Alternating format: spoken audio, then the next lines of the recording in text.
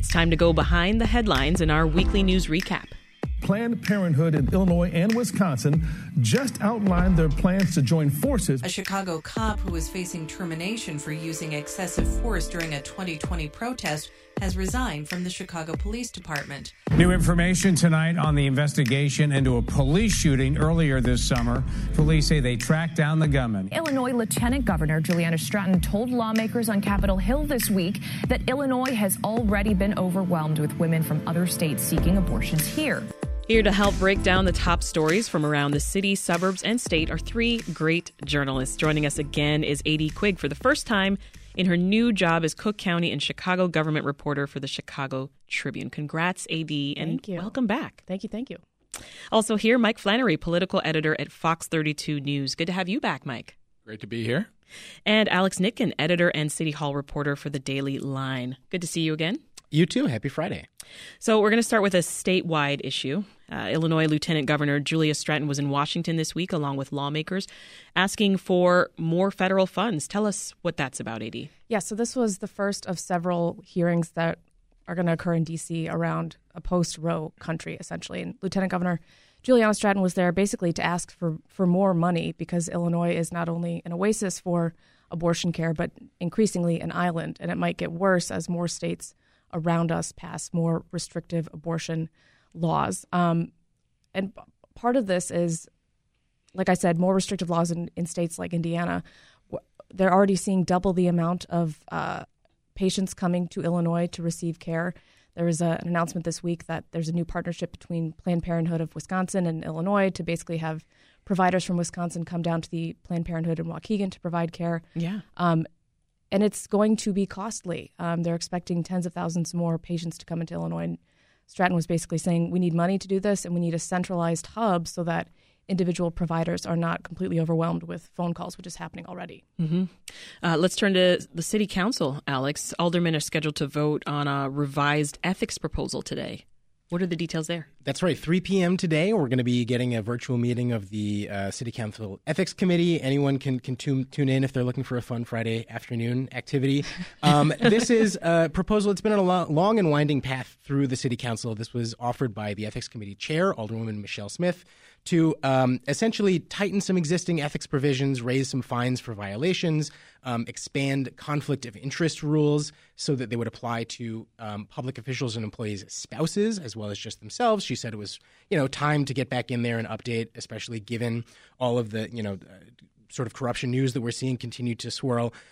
This had been slowed down by Mayor Lightfoot for a while, but after several weeks and really months of negotiations between Smith and Lightfoot, they now just yesterday dropped this compromise package that includes a lot of the same provisions. It's a little bit trimmed down. There's one element that had been in Smith's original proposal that would say that aldermen had to literally leave the room anytime they had to recuse themselves for a conflict of interest during a matter which there was some kind of conflict. That's not in there anymore. That wasn't popular. But really, it seems like most of the heart of that original ordinance is in there. We're just going to have to see whether aldermen the alder people in the committee are on board for it this afternoon. Yeah. Well, Mike, you've covered city politics for a long time. Do you think that there's any ethics proposal that could actually clean up Chicago politics? Well, I think there are people, as Barack Obama said after the indictment of Rod Blagojevich, there are too many people who get into Chicago politics for the wrong reasons. And that seems to still be the case. So I suspect we're going to have political profiteers for as long as the horizon stretches. Yeah. But I think there are some good ideas in here. I know the original proposal called, there's currently a $5,000 fine for ethics violations. It was going to go to $20,000. It basically gives the Board of Ethics more flexibility to give up to $20,000. That's a substantial amount of money. Yeah. When I find myself thinking back to some of the corruption cases, some of the minor ones, as opposed to some of the major ones like Eddie Burke or Mike Madigan. And the sums of money that some of these aldermen went to federal prison for $2,000, were a lot less than $20,000. Yeah. I mean, that's a big fine. Well, speaking of Eddie Burke, let's talk about him. What's the latest there? He's in the news this week. Yeah, his brother, the former state rep Dan Burke, said in an interview that he hopes his brother doesn't run. I think the remap of the 14th Ward makes that more likely than before. Yeah. And, when you consider that it was 1968 that Eddie Burke joined the city council, you think about the way the world and the city of Chicago have changed since 1968. That's I think the end of an era looms here in a few months. This gave me flashbacks to a few years ago when Alderman Danny Solis went on Chicago Tonight to announce he was going to retire and basically said, Ed Burke, you should think about retiring too. And we didn't. It was such a mystery why at the time. And then, of course, we found out later. But yeah, like you said, the remap is going to be tricky for him. It was already tricky in the committeeman's race, which he lost, and I don't think it's any easier for him. Though I wonder if staying in office is his one bargaining chip with the feds. Well, no. I at this point, I think we're long past any kind of bargaining with the feds.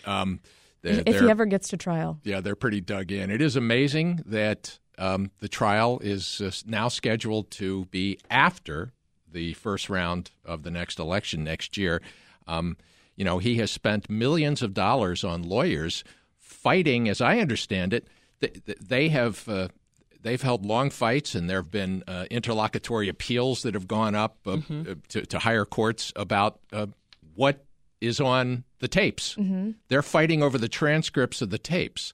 But the consequence has been that Burke has stayed out of the federal courtroom and out of federal prison for all this time. And at the age of 78, that's not insubstantial. Yeah. And when you think about his father, Joe, held that seat for decades before him, this has been a Burke family fiefdom in the 14th Ward. Yeah, we got fewer of those these days. Anything else going on at City Council that we should know about, Alex? I mean, speaking of city council dynasties that might be coming to an end, Lisa had this news at the top of the hour, but I was at least very surprised to hear that Alderman Harry Osterman of the 48th Ward, who represents Edgewater and parts of Uptown, is not going to run for a fourth term next year. He's been the alderman representing that area since 2011. His mother, Kathy Osterman, had preceded him, and he, previous to that, had been a state rep. He's been, generally very popular there. Mm-hmm. He's well-liked among his colleagues. But just in the last couple of years, when he sort of took on a higher profile as chair of the City Council Housing Committee, he's gotten a little more controversial. He's had to sort of wear the jacket for some of the mayor's policies and had been drumming up some opposition from a pretty powerful potential challenger named Nick Ward. So, basically he's stepping back, and that race is now wide open on the North Lakefront there. And Monday is going to be a pretty busy day at City Council, right? Yes. Do you want me to list out for you all the different committees? We got kind of time. We got settlements going up. We got lots of TIF for school construction. We got a budget, ARPA subcommittee, Board of Ethics, all kinds of stuff happening. All kinds of That's stuff. just the beginning. This is Reset. I'm Sasha-Ann Simons. We're going behind the headlines in our weekly news recap with Alex Nitkin of The Daily Line, the Chicago Tribune's A.D. Quig, and Mike Flannery with Fox 32 News. And a reminder, you can also watch the weekly news recap now. We're live on the WBEZ Facebook and YouTube pages. Go ahead, wave, folks. Yep, say hi. You can also check out the video live stream right now on Reset's Facebook page. So, A.D., let's turn to you here. In the aftermath of last week's massacre in Highland Park, which I can't believe I'm saying last week. It feels like it was a month ago. A month ago. Yeah. There were some other threats of mass shootings this week, though, right? Let's start with the incident involving the Willis Tower. Yes. So this call came from a conference room for a company that operates on 3 floors of the building, way up on the 50th floor. Employees apparently heard this is not a drill over the internal intercom and basically acted as if there was an active shooter. There were people hiding under desks. Wow. It's unclear whether it was a prank or a mistake. They're investigating internally. Cops showed up, cleared all 3 floors, and debunked it almost immediately. But cops said, given everything that's happened, they took the threat very seriously. This happened really quickly. I think it showed up on police scanner Twitter at 2:50, and within half an hour, Willis Security said, not a real threat. Nothing to see here. But wow. This isn't just top of mind because of Highland Park, but very active in our memories. This was not long ago either. The Henry Pratt company shooting in Aurora in 2019. Workplace shootings have happened in Chicago before, and there's reason for people to be spooked. Yeah. Of course, summer festival season is upon us here in Chicago.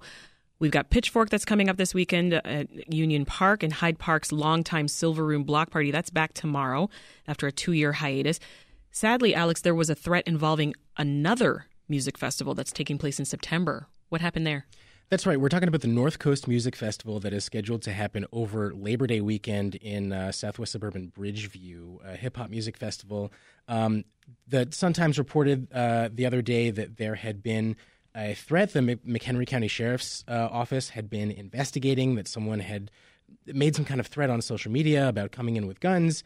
It had prompted some fears about whether the fest would still go on. Yeah. Police say that they've got the suspect in custody, that they've sort of resolved the issue, and so don't worry anymore. I think that sadly, the takeaway here is just it's everyone's sense of whether they have the freedom to go out into a big, busy summer festival is suddenly in question because it's in conflict with people's, freedom, quote unquote, to own assault weapons. And so, festivals have been going on this summer. I was at Taste of Chicago last weekend. It was very crowded. Everything seemed to go fine, no safety issues. But, when you're in a big crowd like that, nowadays, unfortunately, it's just sort of always hanging in the back of your mind. Yeah. What do you think, Mike? Do you think that these threats are going to make people feel uncomfortable about being out in these big crowds? I think Alex has just specified it there. Yes. I know people who I'm glad to hear it was a big crowd. People in my family didn't want to go. They stayed away. Yeah. Well, I remember talking to my dad about this after Highland Park. He's like, no one's going to want to go to parades anymore. And I was like, well, we went back to the movies after what happened in Colorado. Kids have to go back to school. It's just an unfortunate back of your head thing that you've got to live with. Well, and it's good to see the hotel occupancy numbers and just from my own observations walking down Michigan Avenue every day, the crowds are back. Downtown feels much more normal, and hopefully some of these hotels that are on the verge of going into bankruptcy will be able to avoid ruination.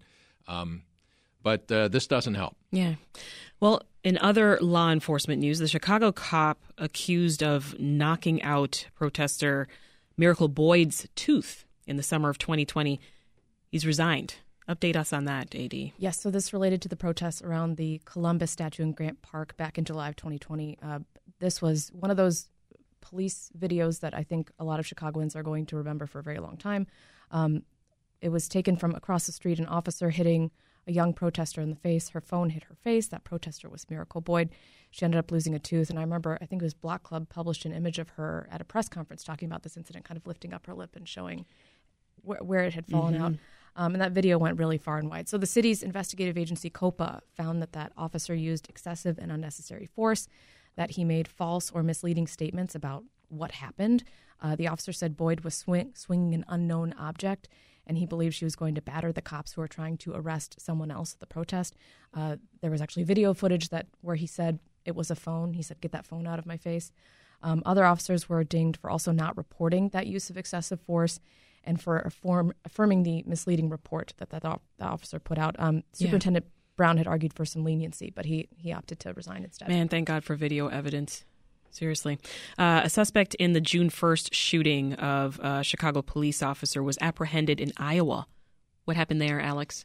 That's right. This is a 28-year-old man who was found in Iowa. He was charged with 2 counts of attempted murder right after this terrible shooting right after Memorial Day. Officer Fernanda Ballesteros was shot in the head, but fortunately she was discharged from the hospital just a week after that and was talking and seems to be on the road to recovery. I think that 2 big takeaways from this, for me, number one is just the importance of how much the importance to detectives and to police of witnesses cooperating. I think that was a part of the story, is that witnesses in Englewood actually spoke to police about who they saw doing this, and that's such a critical, fulcrum in being able to have public safety and why trust in the police is so important.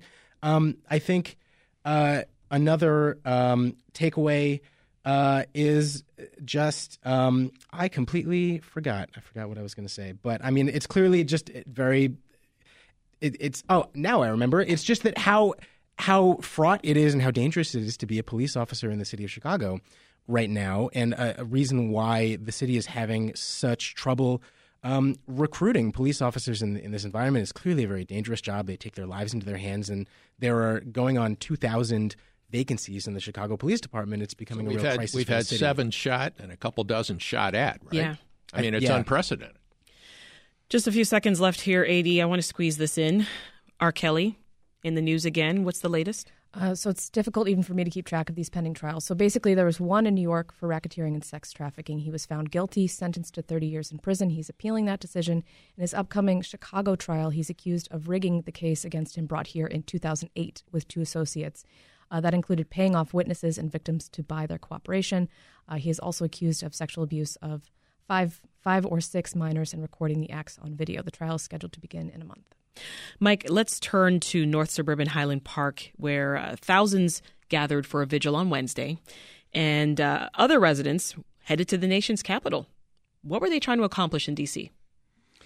Well, they're trying to do what appears to be politically impossible at this time, and that's pass a national renewal of the assault weapons ban that expired nearly 2 decades ago. It was passed under Bill Clinton and was allowed to expire under George W. Bush. There's also a proposal to, in Washington, they were marching with survivors and family members of those killed in Uvalde, Texas, and they were making common cause. And at these vigils in Highland Park and in the political activism that you see is that same sort of almost PTSD that we see in some parts of Chicago and that we have seen in other parts of the country, like in Parkland at that Marjorie Stoneman Douglas High School after the mass murders in those places. Mm-hmm. And, there's a catharsis that plays out as these folks throw themselves into political activism and they try to make these random mass killings have some meaning, not just that their friends and family members have not been senselessly murdered without anything coming from it. I think everybody's heart goes out to them, but the political reality is this is not going to pass the current Congress. They met with Senators Durbin and Duckworth, right, Mike? And Correct. I know over at the White House, the president was also dealing with the Highland Park shooting. Can you give us the rundown there too? Yeah. He has talked about common sense gun laws. He has talked about trying to make, trying to have some sort of response. And Joe Biden's impulse as a lifelong member of the U.S. Senate is to find some kind of compromise. He celebrated the rather modest achievements in the first congressional gun measure that's passed in years. But this assault weapons ban that Tammy Duckworth gave a heartfelt endorsement of and plea for yesterday on the floor of the Senate, and that the town of Naperville, the city of Naperville, is going to be debating, going to introduce, I think next Tuesday, and then at the meeting in August, the council there is going to be debating it. Yeah. These local and even these state gun laws we've seen here in Chicago just really don't work. When you can walk across State Line Road down there at 108th Street, 112th Street, and go a few blocks into Indiana and go to a gun show and be able to obtain a weapon without any background checks, it's remarkable. The president met with J.B. Pritzker and Mayor Nancy Rotering. Now, Mike, next week Senator Durbin's going to oversee a Senate Judiciary Committee hearing on the shooting. Is that right? Yeah, and they're going to run into the same grim reality. John Cornyn, the Texas senator who helped to fashion this compromise that led to the modest measures that were recently enacted, has absolutely ruled out any action on AR-15s. And indeed, a longtime gun activist longtime lobbyist in Springfield, Todd Vandermeide. He says, I use AR-15s to defend my home. That's and the argument that these are not used for self-defense. He says, well, they want to give the gun grabbers want to give all the advantages to the criminals. Well, to Alex's earlier point about the danger of being an officer right now, we've seen a shift in the sell of an assault weapons ban, in part because people are like, our officers that are supposed to be protecting and defending us are outgunned by people with AR-15s. We have cops with handguns and mass shooters with AR-15s. So I'll be interested to see if they shift that. Well, Highland Park residents, they're still grieving AD, but Attorney General Kwame Raoul is warning of potential charity scams right now tied to this shooting. What's happening? Yeah, this unfortunately crops up after almost every crisis or tragedy. We see these after hurricanes and earthquakes, just scammers. So it adds insult to injury. The AG said some Highland Park survivors have been contacted by potential scammers, basically telling them falsely that there's help available through the AG's Crime Victims Compensation Program. That offers financial reimbursement to folks who are victims of violent crimes to pay for stuff like funerals and missed wages. But the AG's office does not reach out to people and say, you're qualified, and if you pay us a little bit of money, we'll help you sign up. You can go sign up yourself. And just for everybody else who wants to be donating to these families, there's also GoFundMe scams out there. And GoFundMe has actually put out a list of verified fundraisers for families that you can check out. And the Highland Park Community Foundation is also raising money on its website. You know that one is legit because the city of Hyde Park shared that and said you can donate here to help people. Good. But just tips in general for avoiding scams like this. If you get a call for stuff, ask specifically if your donation, how much is going to charity, how much is going to be used to pay for fundraising costs. Pay attention to the name of the charity. It might be slightly off compared to a legit one. Be super careful when you're giving money online. If it's in person, don't pay in cash. Pay in a check. That's for tax purposes and getting it back if you need. Request written information. If it's a legit place, they should send you something. And don't donate to anybody relying on high pressure, you need to give now tactics. Good tips there. All right, switching gears. Alex, I'm looking at you. Chicago transportation officials unveiled plans for a big bike giveaway. That's right. This is something that Chicago Department of Transportation Commissioner Gia Biaggi had sort of teased actually a couple months ago, back in April, said, hey, we're going to give away 5,000 bikes, and as part of an announcement that the city was going to expand some park trails. Incidentally, that was a couple days after Mayor Lightfoot had ruffled a lot of feathers in the bike and transit community by saying, the practical reality is that Chicago is a car city.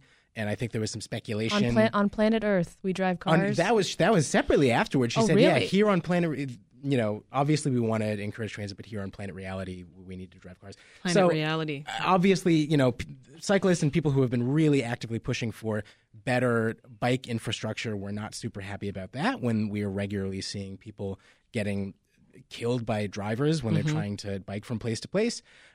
So this program, it's called Bike Chicago. We finally saw some more details rolled out this week. The Department of Transportation wants to give away 5,000 bikes between now and 2026, starting with, I think, 500 this year. You can they're going to start out with, CPS students and are going to work their way out from there. In order to qualify, you just have to be at least 14 years old. You cannot own a bicycle already. I'm not sure exactly how they're going to prove that, but you also have to make less than 100% of area median income, which is $73,000 for an individual, $104,000 for a family of four. Just look up, Bike Chicago program, and it's part of this kind of drip of new programs, new infrastructure that the transportation is. Another giveaway. To try and shift the culture away from just having cars dominate the streets. At least this is the city's official position, and was made more clear in the We Will plan that the city put out yesterday. But whether the mayor herself personally echoes that is another question. The city updated us this week, too, Alex, about that other giveaway, the one having to do with security cameras. How's the rebate program going? That's right. So we heard from Tamara Mahal this week, who is the head of the city's Community Safety Coordination Center, basically giving us a little bit of a checkup on this program called the Home and Business Protection Program that is, like a lot of other things, is funded by American Rescue Plan Act money. If you're searching for a little bit of context on why the city is giving away all this stuff, including money, recall that the city got $1.9 billion from the American Rescue Plan last year. And so as part of it, the city peeled off about, I think, $5 million to give people rebates for private security equipment that they buy for their own homes. And so what Mahal said today is that 1,700 people have already applied for rebates for security cameras that they've bought. 300 have sought outdoor lighting rebates, and 100 people have applied for reimbursements on GPS tracking devices. And this is via WTTW. You know, I think back to your conversation, I think that I remember, Sasha, with Tamara Mahal, when you were posing to her, you know, well, what about people who say that instead of spending $5 million on all this equipment, why not spend it on, you know, direct outreach, on youth intervention programs, on any number of other things? And basically the city's response is, we're doing all that stuff too. As part of their strategy for spending all of this money, they really are trying this kitchen sink strategy of doing literally anything and everything in their power to tamp down on violence. The question, of course, well, there are two questions. One is whether this will work, and two is what happens when all that federal money runs dry in 2 years.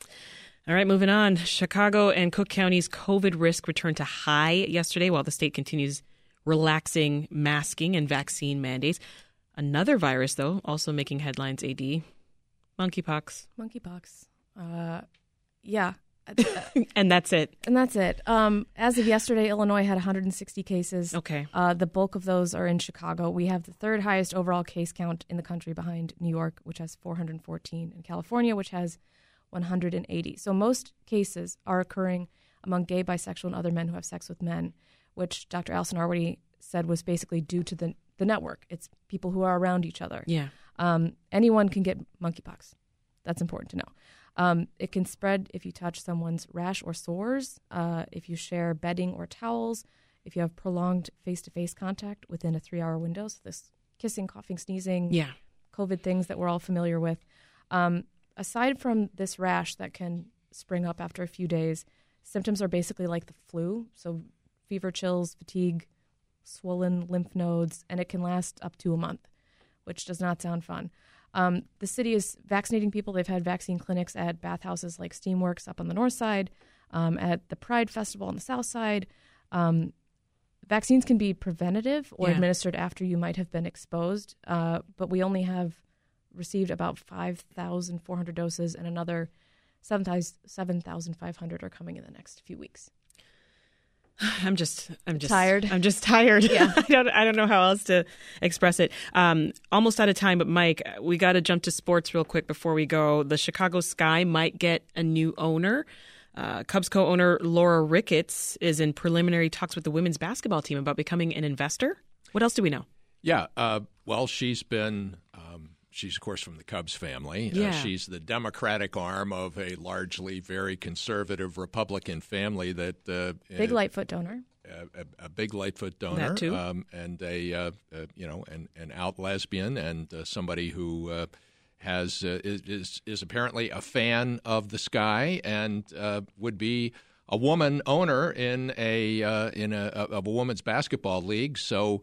The team and the league are eager to have her come in. Yeah. Quick one I want to squeeze in. Fun one here. Yesterday, our staff here at Navy Pier, we were wondering about this big ship docked at Navy Pier, the Ocean Voyager. Yes, the Ocean Voyager on a lake. Why not? What are the chances Navy Pier could just turn into this bustling cruise terminal, guys? Looking like Fort Lauderdale or I mean, it's not quite the Caribbean or Fort Lauderdale, but on some days it looks quite Caribbean. Would any of you want to go on a Great Lakes cruise vacation? Chicago to Michigan City in 5 days. That was actually happening before the pandemic. I remember there was a German cruise company. They had come in. I think they left from Bremerhaven. And they had crossed the Atlantic and come into the lakes. Yeah. And Chicago was their urban stop. Oh. But the northern lakes in particular, Georgian Bay, Lake Superior, Thunder Bay, it's absolutely folks who are interested are going to have to read up on the Ocean Voyager.